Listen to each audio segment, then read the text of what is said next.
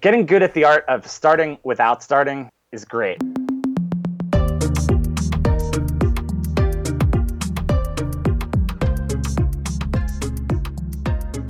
I'd like to welcome Mike Pacchione to the Productivityist podcast. Mike, thanks for joining me today.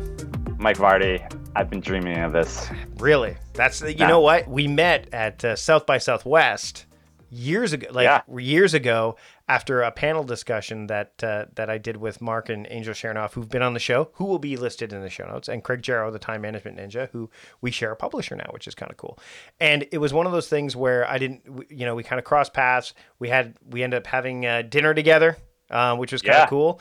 And it was, I think, my first time in Austin. So my first time in Austin was like doing this talk, meeting we're talking like, this is like 6 years ago at this point, right? Five years? I think this is like 2012 probably. Yeah. So it was no, it wouldn't have been because I would turn 40. So it would have been only about 6 years ago now as we're recording this. But the reason that this episode is going to be largely more for me, I would say, is because I have the ability to improv. I have an improv training background. And one of the things that I've struggled with is the crafting of a talk in a way that taking the proper amount of time to craft a presentation, because I've used those improvisational skills as I won't say crutch, but as taking them for granted and saying, well, because I can improv, I can nail a talk. I want it right out of the gate. Why is that assumption absolutely incorrect? Because you have an improv background, you will do better than most people who quote unquote wing it. Almost everybody. You'll do better than almost everybody when they wing it. But the problem is almost nobody does well winging it. So even with an improv background, I always tell people, like, stand-up comedians are the very best in public. At least the good stand-up comedians are the very best in public speaking. Well, think of what a stand-up comedian does. Chris Rock, Seinfeld, like, name your favorite person. They have 1,000 takes before the one that you see. And they figured out, like, the exact wording. And they figured out the pauses. And they figured out when they need to walk and when they need to interact with the audience. Like, they figured all that stuff out so that it appears natural in the moment. People with improv backgrounds can do a pretty good job of never embarrassing themselves. But they miss out on giving the very best speech that they could give. Yeah, one of the things that I've always felt, and I think that presenters, this is not unusual for anyone, but you're always going to be your own worst critic. And that's one of the things I've always felt is like, in instances where I haven't done enough preparation, that I've always felt, I could have done that so much better if only I had taken the time to do this, X, Y, Z. And you're right, like, improv is the genesis of sketch, right? So if sketch comedians, they take something that they've improvised, go, okay, we need to fine tune it, we need to write it, we need to create, because one of the things that, and you and I've talked about this before, is, I can ramble, because that's what improvisers can do, is they get on a tangent and they can go. So if someone was going to craft a presentation, whether it's like a big speech, and you work with people that do this stuff. You worked with, not too long ago, you worked with Amy Porterfield. You've worked with her again right now. Right. Yeah. So there's lots of, you've worked with some pretty incredible people putting on pretty incredible presentations. When someone is thinking about putting on a presentation, whether it's for a big main stage or just, hey, we're going to do it in front of the office and it's a small presentation. Yeah. What are the steps? Like, how much time should they consider taking into account when they're putting something together like that? Yeah, and my answer for you really depends on how perfectionist you want to be about it, because there is the the other side of that, which is tightening up a little thing on a slide that nobody's going to see, right? There's that, but that happens less frequently than the, well, this is good enough version. Mm-hmm. What most people do is, well, here are some bullets, and they tell me, oh, no, I'm good off script. That's what everybody says.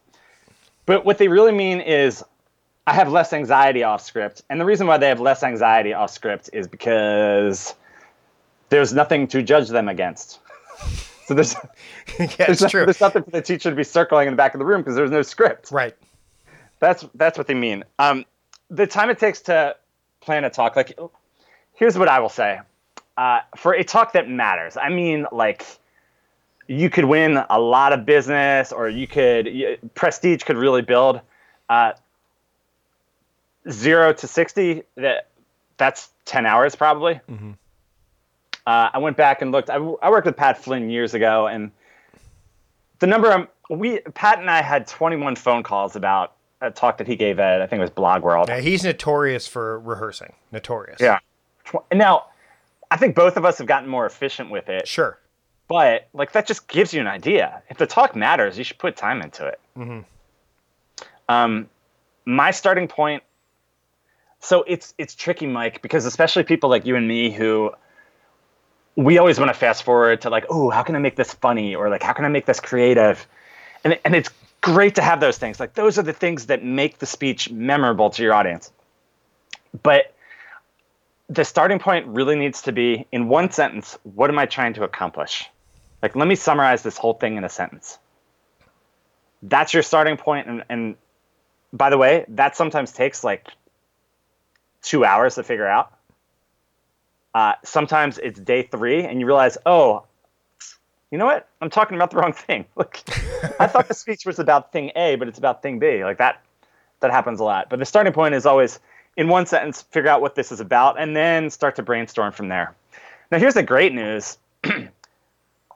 I'm saying like it should take 10 hours, but once you start getting good at it, and like once you're good at it and you have your own way of doing it, right? So your Mike Vardy way of doing it, your Mike Pacchione way of doing it, Mark Chernoff, Angel Chernoff way of doing it, then you can, like once you have that system down, you can do it pretty quickly. For a talk that is of, let's say, medium importance to me, like that can be 3 hours to me pretty easily, and probably even less. Because at this point, I figured out in my system of, okay, figure it out, or boil it down to a sentence, brainstorm everything I might want to include. Then once I've got it brainstormed and I start sorting it out, then it's like, okay, now let's make this creative. And that doesn't have to take that long. What got you into this? Like, what was the thing that kind of said, hey, because there's a lot of people who wanted, like, who, first off, there's a lot of people who, like, this is their number one fear, public speaking. So they're like, yeah, there's no way I'm going to do this. But then there's someone like you. Yeah, there's someone like you who's like, let me lean in. I'm not just going to do my own talks. I'm going to help other people with this. What was the fascination with you, for you about this kind of, because this is what you do now. And it's what you've done before. You worked, so what was the thing that kind of got you into say, I'm going to lean into this hard? Yeah. First of all, I'm joking when I say weirdos. A lot of people are anxious about speaking. It's the number one fear. They fear it more than death. Allegedly. That is not accurate, but I get it. The idea of being in front of people and them all looking at you, and it's not a two-way conversation, I get why that freaks people out. I think one of the reasons why that freaks people out is because they're expecting to look out at the audience, and knowing that like you put all this work into the presentation, they're expecting the audience to be sitting there with big smiles on their faces. It's not what audiences look like. I mean, maybe you make them laugh, like sure, that can happen. What do you look like when you're in an audience? Do you sit there with a big smile on your face when you're trying to learn something? That's not what people look like. But that freaks people out. Let me actually answer your question. Why did I lean in on this? Mike, I was so lucky that I found out that this was a thing you could do. Public speaking is the number one fear. The only time I ever had fear of public speaking was when I didn't prepare. So in my mind, that's not a fear of public speaking. That's a fear of being unprepared. So that's the same thing as I didn't study for the test. Right. I mean, don't blame that on public speaking. So from a sheer like scared of being in the front of the room, the only time I ever had fear is when I wasn't ready. Going back to 3rd, 4th, 5th grade, we used to do current events in elementary school. I loved standing up. I couldn't understand, like, I was in 5th grade in like 1989, I think, and we had current events. Stand in the front of the room, say your current event, and then the class voted on whose they thought was the best. People would, and this is like you would cut out the newspaper article. People would read the newspaper article. I'm like, what are you doing? We can do that at home. I just didn't get that that's not the way most people think. Most people would rather not have the opportunity to put on a show at the front of the room. I got really lucky that, so communications is always the thing I was real interested in. That was my major in college. That was my grad school major. I loved teaching. I did not love grading. So I was adjuncting. I had a guy from Nike who came to one of my classes, asked if I wanted to present at Nike sometime. So I'm a grad school student who's got like $327 in the bank, like, okay, I can present at Nike if you want. And that was a key moment for a couple of reasons. I mean, number one is Nike. It's a big deal. It sounds really impressive to people. Number two, it was the first time that I ever felt, I didn't have fear, but I distinctly felt this, what am I supposed to be doing right now? Am I supposed to be, there's a spotlight on me, they're recording it in the back. Am I supposed to be entertaining people? Is this a stand-up show?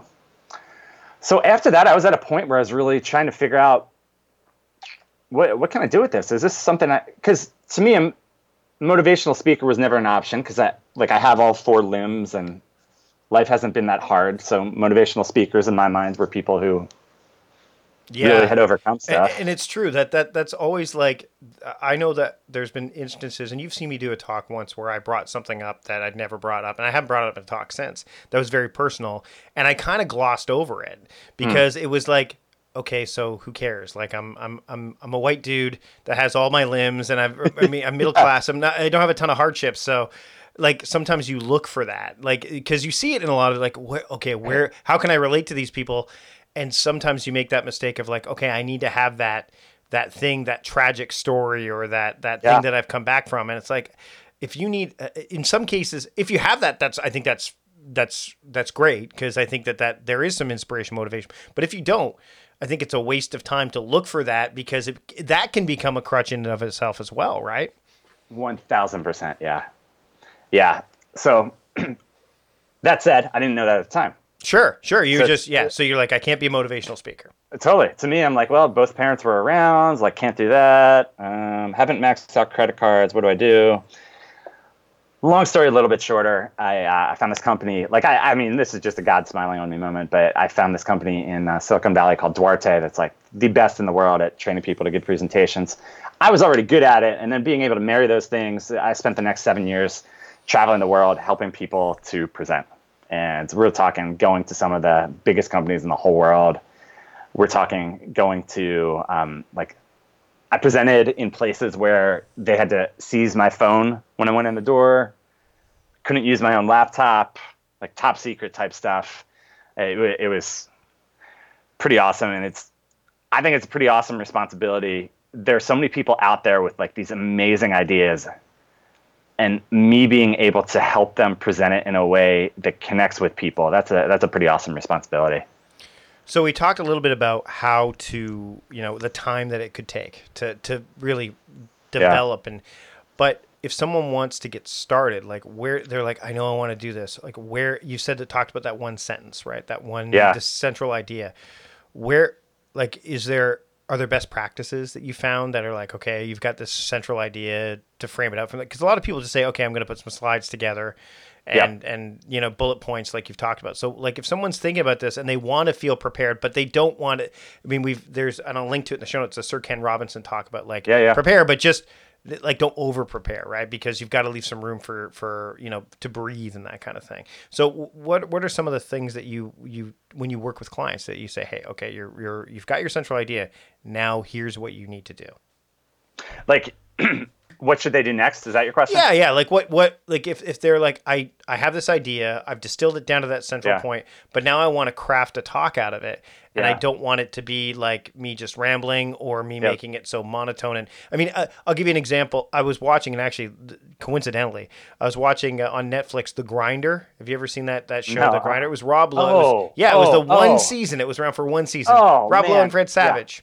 Yeah, fantastic. Yeah, so Fred Savage. It was too good for TV. It was too good. But Fred Savage is like the lawyer, that character, but he has like index cards and he reads off of them because he can't, which, in a court of law, if you're watching TV shows, it doesn't lend itself well to any kind of charismatic, you can't convince the jury because you're reading off index cards. But meanwhile, Rob Lowe, who has no knowledge of law whatsoever other than what he learned on the television show he was on, but he had all this charisma. And of course, the way that law shows were portrayed on TV, people are like, oh, they leaned in and they're like, well, tell us more. And he's like, and the guy's like, he's not a lawyer. Like, what do you do? Like, so there's this war. So how do they find that balance between being the Fred Savage character of like, I know my stuff, but I don't want to be so monotone and not convincing, and the Rob Lowe character who's super convincing but has no like no substance. It's all sizzle and no steak. Yeah.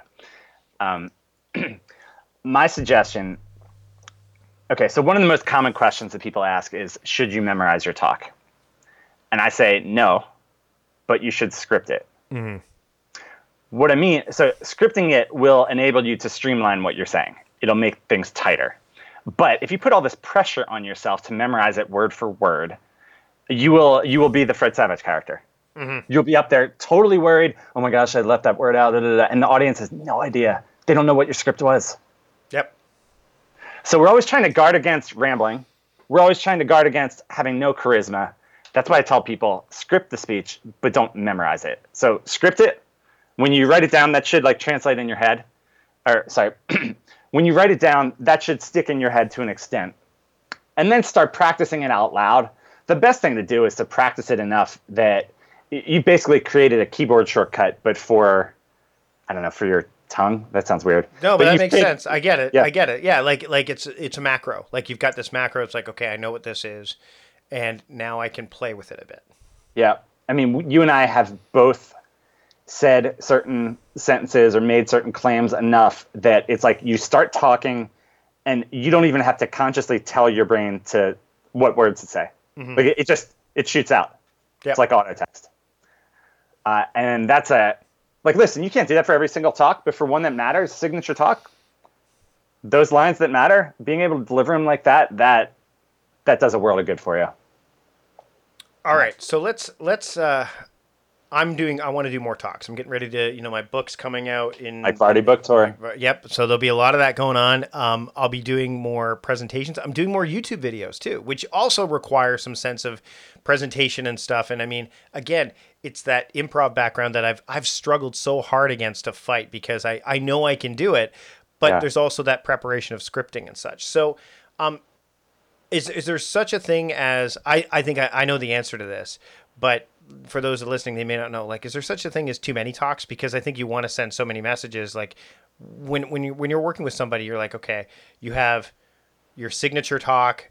Yeah. Is there a certain amount that you should say, okay, these are the talks that I do, and then that's it? Or, you could do a bunch of talks on different topics. Like where do you kind of say, okay, like hone in a bit? Because I mean, my thought is jack of all trades, master of none can become the problem. Yeah. Yeah. I mean, what you'll end up finding is that stories from talk one can fit into talk two, right, and talk three. But to your point, there is a max number of talks. Well, let me say that differently.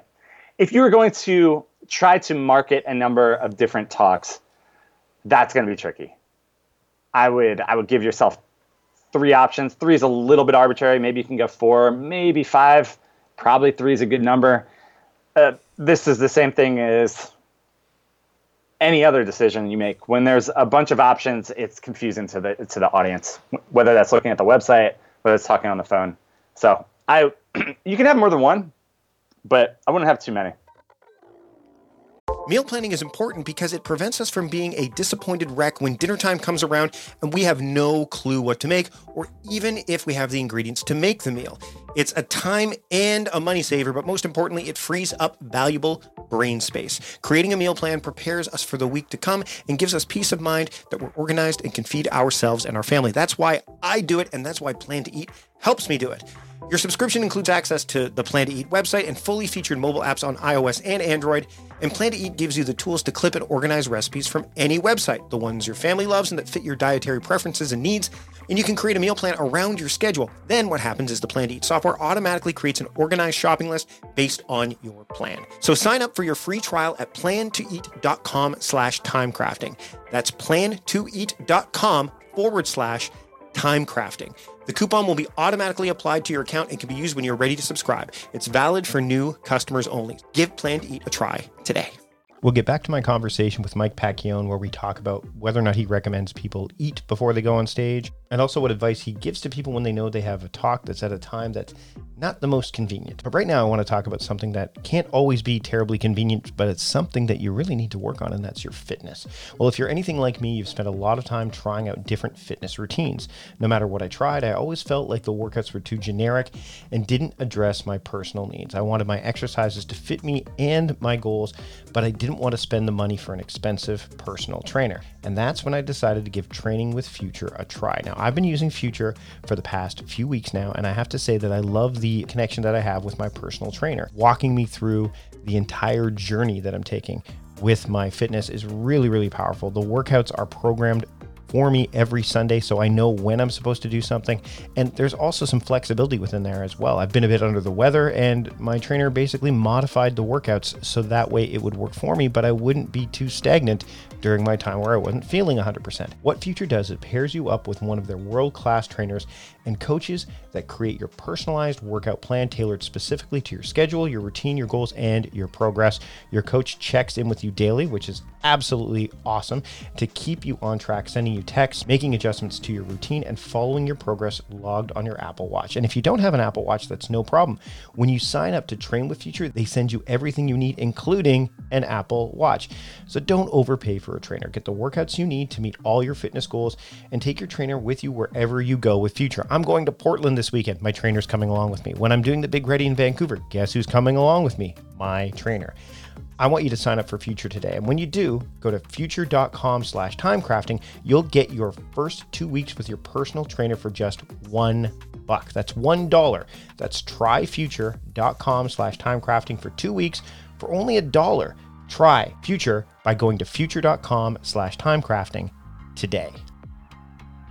When running a business, HR issues can kill you, whether it's wrongful termination suits, minimum wage requirements, labor regulations, all that stuff. It can be really overwhelming when you're running a small business. And HR manager salaries aren't cheap, an average of $70,000 a year. Well, Bambee, spelled B-A-M-B-E-E, was created specifically for small business. You can get a dedicated HR manager. You can craft HR policy and maintain your compliance, all for just $99 a month. And with Bambee, you can change HR from your biggest liability to your biggest strength. Your dedicated HR manager is available by phone, email, or real-time chat. And from onboarding to terminations, they customize your policies to fit your business and help you manage your employees day-to-day, all for just $99 a month. It's month to month, there's no hidden fees, and you can cancel anytime. You didn't start your business because you wanted to spend time on HR compliance. Let Bambee help and get your free HR audit today. I have to say, as my business is growing, I would love to be able to use a service like Bambee. I'm in Canada, I can't. That's the unfortunate reality of the situation. Where I'm based, I just can't use it. But if I could, I totally would, and now you can too. Go to Bambee.com/timecrafting right now to schedule your free HR audit. That's Bambee.com/timecrafting. Now remember, Bambee is spelled B-A-M to the BEE.com/timecrafting. That's where you need to go. So BAMBEE.com/timecrafting. Get that free HR audit now. Well, I'd love for you to subscribe to this podcast, which you can do in Apple Podcasts, Google Play, Spotify, wherever you are listening to podcasts. I also love to recommend a podcast regularly every single week. And this week, my pick of the week, my Productivityist podcast pick of the week, is Rework. It's a podcast by Basecamp about the better way to work and run your business. I've been listening to it off and on for a long time now, but more recently because they're short. I mean, the latest episode that I'm looking at right now, which is called Try Everything, it's under 40 minutes. So if you want to get your daily dose of how to run your business and receive some unconventional wisdom from Basecamp's co-founders and other business owners, check out Rework. It's my Productivityist podcast pick of the week. Now let's get back to my conversation with Mike Pacchione here on the Productivityist podcast. All right, I want to shift gears a bit and talk about you and the shift away from because now you're on your own. I'm on my own. And you also have a new set of circumstances in your home. Some people call that a child, but I have two sets of circumstances. You have one. How are you able to, as a new parent, and running your own business, really newly running your own business, how are you able to how are you constructing your time around that? Because Mike, you have to, and I mean, you're like, I don't know, like you can come back with, I don't know, because, winging it is probably, this is where the winging it part might come into play, but how are you, like, what approach are you taking? Because now that you've got your own business and you're taking your expertise, but you've got this, your family life, I think, how are you making those things or trying to make those things work? I feel like you would be so proud of me for actually having a plan, because that is. So there was, as of 5 years ago, there was single Mike who had just unlimited time. I mean, he had a girlfriend, but that was 2 or 3 nights a week. Mike could putz around all day and just make up for it 11 at night. No big deal. Then there was married Mike, had less hours. Mike with child. Ooh. No hours. It's a thing. Yep. I drop Jess off at 7:45, drop Luca off at the nanny at 8, pick Jess up at 4:40, or pick Luca up at 4:45, pick Jess up at 5. There is no time outside of that. So everything has to squish in there. Working out, any reading I want to do, anything at all that's not related to raising a child has to be done during those hours. I have found through like some of your work, reading Daniel Pink, I have realized that the morning is the part that I need to treat as sacred.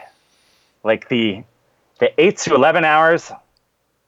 And this is consistent with when I had an office job.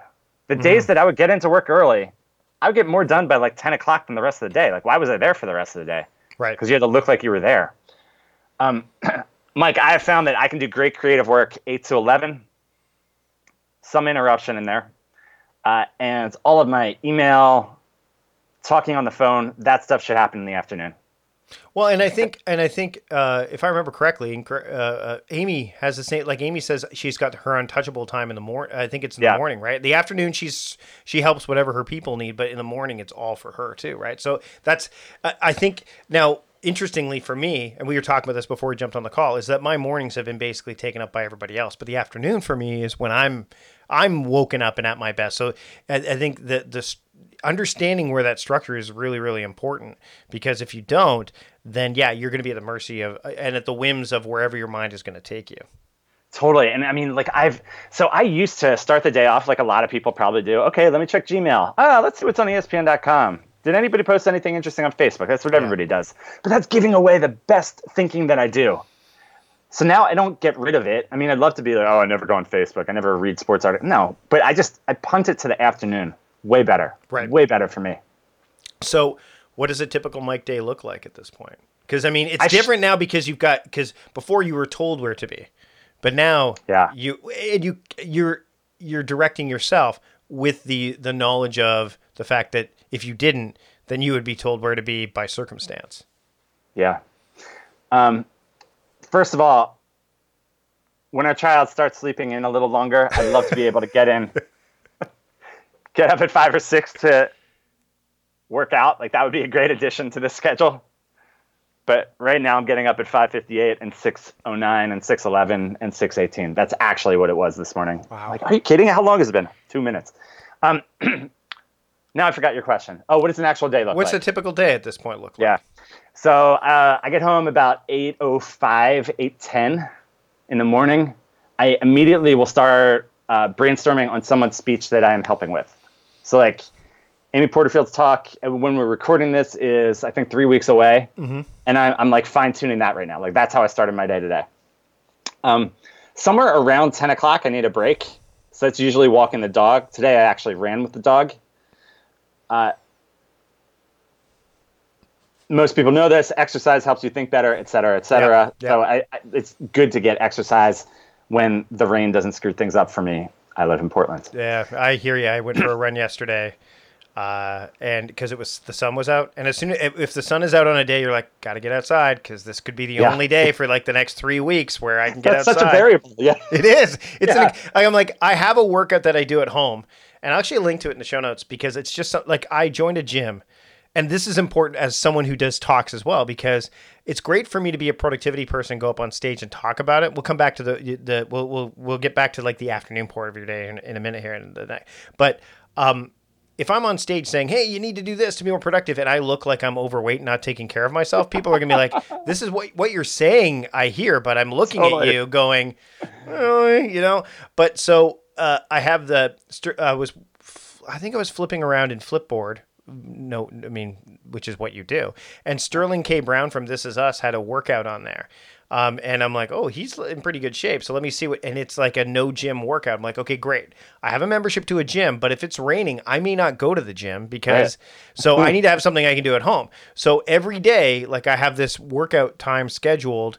My workday will end at 2 because I have to pick up my son by 2:45. So I have from 2:15 to 2:45, I have a window where I'm going to work out. Now that window could be I'm going to go for a run. And if it's sunny, I will go for a run. But if it's not, then I will do this, what he calls this pyramid workout, which is 50 jumping jacks, 40, I think it's 40 squats, 30 push-ups, 20 butt-ups, and then 10 burpees, and you're supposed to do that 3 times. I can't do those 3 times right now. But it's just I think right now I'm only, as of this recording, I'm only doing it at 1 set. Like I can only do 1 because my body is not ready for that yet. But it's something. And I think that's the key, right? And yesterday when I went for the run when it was sunny, 2 ideas came to mind for things I want to write about and talk about. So I have on my Apple Watch, I have the watch face that has drafts. So I touch the drafts thing and I can record saying, instead of evading your to-do list, invade your to-do list. And that might turn out to be nothing at all. But I'm like, and the reason that came to mind is I was listening to a song and the word evade came up and I'm like, oh, that's like different than avoid. It's evading is like, I will look into that and do all that stuff. I wouldn't have thought about that or even had that thought come to mind unless I was running. I am so glad you brought that up. So I'm doing a project for Don Miller right now too. So that's like afternoon. Sure. That's a reading thing. Reading I can do in the afternoon. Gotcha. I was asking Don when he first brought me on to do this thing. He's like, or I asked him, I'm like, how long do you think it will take? And he gave me he was like, it's 40 hours of actual work. So notice it's not 40 hours. 40 hours of actual work. He said, but I know you have to take the dog for a walk. You've got to hop in the shower. Those are where ideas come from. Mm-hmm. Ideas don't come to you when you're watching the cursor on Microsoft Word or Evernote or whatever you're using. Nope. Jamie Masters actually sent me a year ago. She sent me the Aquanotes because they couldn't be shipped here to Canada. Oh, yeah. I have them in my shower upstairs. They're like right there. I'm like, if I'm in the shower, I'm like, there it goes. It's right down there. I used to, and I've talked about this before, when the kids were young, we had those soap crayons.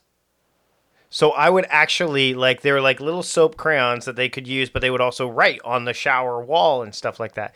Oh boy, I had to clean the shower a few times. So I'm like, let me grab one of those. I had an idea. And I'd write it down on the shower. I'd have to wet the wall in case it wasn't wet enough. I'm like, all right, do this. And my wife's like, I clearly see that you're doing something here because look at this thing that you're. It's like all red. It's all red or blue or whatever color I managed to grab because I'm like blind. I'm like, just grab this one. But yeah, you're right. When that's why having drafts on my watch is important because I can touch it. It needs to be quickly accessible. I'm looking at my Apple Watch right now, and the things that are on here are I have the time and the date. I have a 2-minute timer. So now that I'm doing YouTube videos, I want to be able to do a video in 2 minutes or less for certain ones. So I've got a timer on my watch. So that way when the timer goes off, because Twitter, Sean McCabe was talking about this not too long ago. The video, the shortest video you can have is 2 minutes and 20 seconds on Twitter, where you can actually upload a video. That's what the shortest? That's something like that. But the point is that if I can make a video in 2 minutes, it's usable on all platforms. So at 2 minutes, it goes off if I'm just doing some random video and random talk and I haven't done a lot of prep for it. I can say, okay, well, I've recorded 2 minutes. My watch starts vibrating. I go, oh, I've only got 20 seconds to wrap this thing up. The other thing I have on here is the workout one, so I can tap it and immediately do whatever workout. I've got the Breathe app, so I can actually do some meditation, which is something that Apple has installed. And then I've got drafts. So all the things I need are right on this device. So let me translate that for speaking, by the way, because you're talking about a lot of things that I actually recommend to people. Cool. Bring it in. I like Voxer for when I have good thoughts. So just record my thoughts on Voxer. You can do voice memo on your iPhone, whatever you want to use. But most of our thoughts are easier to transcribe as they're happening, or not transcribe, but to record as they're happening. So Voxer is great for that. I always recommend working out before a big talk. Like, Okay. get that energy out of the way. Or sorry, let me rephrase that. Get the nervous energy out. Get the confident energy in. Mm-hmm. You need to be energetic when you hit the stage. It's going to be a lot easier if you've done a workout. And y'all, like, I have had situations where I am the most tired person in the world. Last U.S. election, notice U.S. Mm-hmm. Last U.S. election, fly to London, find out Trump is president. I remember that. Yeah, I remember we were actually chatting. I think we chatted that day, didn't we? Like, because I was flying, I think, that day too. Yes, totally. Oh, I forgot about that. Yeah. Yeah. So fly to London, find out Trump is president, grab a shower in American Airlines lounge, go to my hotel, go to the client. Client says, we didn't get any of this stuff. So I have to photocopy. The 45 people at the workshop had to photocopy, I think, 80-page workbook for 45 people. Go to bed, can't sleep, wake up, deliver an 8-hour workshop with a jackhammer right next door. So I'm doing this on 3 hours sleep. Not Dude, fun. you always, though, when you are tired, a workout will help you. Mm-hmm. Most talks are 30 minutes, 45. That one happened to be 8 hours because it's a workshop, but that working out will help so much. And then breathing. Was it the Breathe app that you use? Yeah. Yep. Man, the reason why people have fear of public speaking is because they don't breathe. Or that's one of the reasons. Mm-hmm. It's like, take note of the next person that you see is nervous. I guarantee you, this is the way that they will talk. They'll say, hey, I was talking to Mike Vardy about this project, and Mike is really good at productivity, and productivity is something that's really important to me. And like, can you hear how my voice is running out of air? Yep. It's because you're not breathing. Like, get in the art of taking nice, shallow breaths that will calm you down, and that will do a world of good for you as a speaker. I think hydration is another big thing too, right? Like I always have, so even though, and not coffee, when I'm doing a talk, like, or a workshop even, it's water so similar to and this. tea. Yeah. So tea is really good because especially like when I did Creative Live and I did some videos for other, is like the honey kind of tea, like the stuff that coats your throat. Because I mean, if you're talking a lot, like, I mean, I remember when I did Creative Live and that was 3 days, like, I think it was like 8-hour days. So it ended up being like, active talking of like 17 hours across the board. And they said they gave me honey tea on the stage and I had water and I would alternate. And I think that when you have that, I mean, obviously you have to time it because if you're doing a workshop, you're not going to be able to necessarily go to the bathroom. Like, you want to time it in a way that everyone gets a bathroom break. You'll get a bathroom break at the same time. But the hydration part, I think, is really key. And tea is part of it. Coffee, no. Coffee is not going to work for me at that time. Mike, so many people think they should do coffee, and it's a bad idea. No, it's a diuretic. Yeah. It's a diuretic, and also it's the crash. Like tea is that caffeine. It's the slow draw, right? Like it's a slow draw, whereas coffee is like the big hit and then the drop, the big hit and then the drop. So you want to draw it out longer, right? Yeah. I would add to that.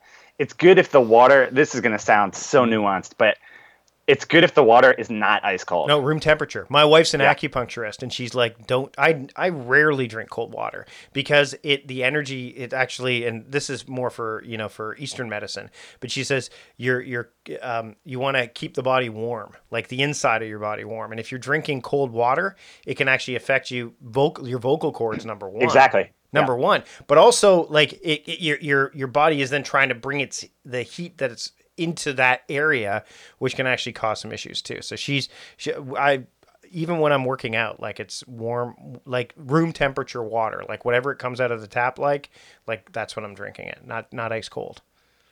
That's really funny when you work out. Huh. I hadn't heard that. Yeah, I don't drink ice cold. I mean, I will, occasionally drink cold water. Like on a hot day, that's different because you want to cool yourself down. But if you're working out, like you're generally not. Gotcha. If you're not generally trying to, in fact, like when I go for a run, I'm rarely bringing water with me at all. Like I'll go for a half-hour run, come back, and then drink water, because I've done enough, kind of.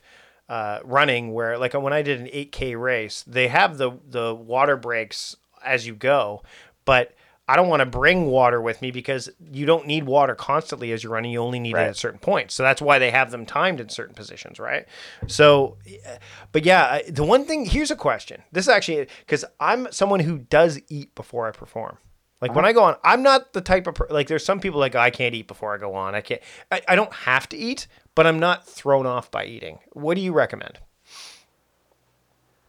Mike, I don't know if I've had that question before. first thing that jumps to mind is what athletes do, which is they don't stuff themselves. Right. Yeah, you know what? That's my advice. Eat for sure. Here's what I'll say. I would often, so the workshop that I used to give at Duarte starts at 8 or 9, lunch typically at 12. I always thought I was pretty tired in the morning. Mm. Turns out I didn't have enough in my system. You're just sluggish. Yeah. Yeah. Or maybe sluggish is the wrong word, but just I felt like I was really, really reaching to find energy. And then I would have lunch and I'm like, oh. So long way to say, eat enough, but don't stuff yourself. Stuffing yourself, I mean, frankly, at any stage of life except Thanksgiving or something, like, is not actually helpful. Actually, this lends itself to another really good question. So one of the things I don't like doing, and I mean, it's unavoidable sometimes, is being the speaker that's on right after lunch. Oh, the worst. So yeah. What recommendations do you have? Like obviously when you're constructing a talk, you're going to construct it based on that central idea, but knowing the timing of when your talk takes place is also critical too. So like what advice do you give people when they're, constructing a talk, if they know that, hey, you know what, I'm on first thing in the morning, or I'm on, oh God, I'm the first talk after lunch. Like what do you recommend? Oh, I love this. Nobody asks these questions. Okay. First talk after lunch, it would be great if you could make that a bit more interactive. Mm-hmm. So figure out a way to get the audience talking, whether that's talking back to you, whether that's huddling with the neighbor, whether that is asking for a list of, hey, what do people struggle with here? Do something where they are involved, because that crash is natural. And our friend Gary Ware is a great person to always have on after, because it's all about play. So he gets people up and going, and there's no like that's what his central idea is based around, that kind of stuff. So it fits in perfectly. Yeah, and that's a good point. His is literally having them move. Yeah. So that can be a thing too. I mean, that's a great time to have people, again, this depends on the nature of the talk you're giving, having people whiteboard on the side, having people draw. Those are all things that get you out of the churn of just listen. I've been listening. It's 2:00. I'm ready to crash. Right. Yeah. What about first thing in the morning? Like, I mean, often, like I've done talks where I've been the opening and I've been the closing. So let's if we bring it to that point, whether it's you're doing like a workshop, so the entire presentation, whether it's you have an opening and a closing, you need to worry about that, or you're the opening speaker or the plenary or the closing speaker. Again, things to keep in mind for those. Yeah. So for the opening, one of the things that's tricky with the opening, especially if you're presenting somewhere, I don't know, San Francisco, LA, Atlanta, one of those places where nobody can get anywhere on time because all the highways are blah, blah, blah. Getting good at the art of starting without starting is great. So what I mean by that, it's real easy for it to be 9:01, 9:02, 9:03, 9:07, 9:08. All the people aren't there yet. Are you going to wait forever for people to get there? What are you going to do? It's good to have a way of starting your talk that is not essential for everybody to hear, but doesn't make the people who are on time feel like they're being punished. Yeah, so, I've always run into this problem because I'm a time management strategist. So one of the things I've opened with, which I always kind of worry about, is, well, I'm a time management person and it's now time. So I'm going to start because, which is like, people get that, but then there's also what that does, which I'm always worried about, which I don't know if I should be, is the people that show up late, is there some shame associated with that? So there's I always have that in my head too. So I haven't used it as often. I haven't made it like a signature thing because I'm always worried that that's going to be something that you're going to immediately alienate part of the audience because you basically shamed them. But by the same token, you're the time management guy, and that's what you're there to talk about. So why in the world? I mean, totally. You know what I mean? So I think it's reading the room, for lack of a better term. So with that, like what jumps to mind with that is the tone with which you deliver that is what makes or breaks that. Because there's like the funny way of doing it that's warm, cordial. Mike Vardy feels like a friend. Yeah. I always tell people they should feel like the presenter is a friend. Mm-hmm. Or there's the mean version. Yes. It's 9:01. Time if you tried harder, you would be here. Yeah, exactly. So what about the closing? Because I think that the closing is also a very tricky place to be, because sometimes and we've talked about this before. Yeah. This is where improv and stand-up skills are really, really effective in my mind, because it's one of those things where you almost are like the ribbon that that ties everything together, especially if it's a one-track kind of event. Yeah. One thing I should have said about the opening, you're the first thing that they are hearing. Right. That's a huge advantage. Make it count. Mm-hmm. Don't make it like, well, man, how about that breakfast? Well, I like Starbucks, but they serve Pete's here. That's okay with me, right? Like that's, when I say start without starting, that's not what I mean. I mean, have a way of starting the talk that is on topic, but doesn't kill the audience if they miss. Right. So it's not the big reveal at the beginning. Okay. So ending the talk, a few things. I think you and I would both advocate for the idea of callbacks. Mm-hmm. Absolutely. So reminding them, and it doesn't have to be a big, do you remember yesterday at 2:00, Mike Vardy said, it doesn't have to be that. It can just be stealing one of Mike Vardy's phrases. Mm-hmm. It can be referencing a joke, things like that. But callbacks are wonderful, especially at the end. Again, I would tell you, like the opposite of the beginning, this is the very end. There's a lot of responsibility with that. Frankly, people will sometimes be tricked into thinking an entire conference was better or worse based on the last speaker. Right. It's the last thing they hear. Yep. So that also means if you're organizing a conference, choose that last speaker wisely. I would strongly encourage you, if you're the last speaker, have like this killer story to go out on. My favorite example of that was Seth Godin when he spoke at Craft and Commerce. I forget what year it was, but he has like this. It was the first year. I wasn't there, but I heard great things about that talk. He's like this awesome story about having to make an emergency landing in a different place, and I won't spoil it, but I think I can link to it in the show notes because I know ConvertKit's put them up, so I think I might be able to do that. Yeah, I would link to that for sure, but it's just like the perfect ending. He's like, you are going to have a decision to make. Do you want to be the type of person that blames other people for things, or do you want to be the type of person who makes decisions for themselves? And like that's the end of the whole conference. Boom. I mean, that's just like a great, great way to go out. One other thing I will say about closing, whatever your time slot is, plan for it to go less. Frankly, I think that's a good idea in general, but especially when you are the last speaker. Mm-hmm. And especially if this is a conference, they've been there since 9:00 the day before. Nobody complains about things ending early. No, that's very true. That's very true. Mike, this has been awesome. I think that anyone who wants to learn how to present or is trying to put together talks, there's a lot of great stuff in here. And if there's one piece of advice that you want to distill to someone who's like, okay, I'm ready. I've got this talk I'm going to be doing. I've got this workshop I'm going to be revealing. I've got this presentation.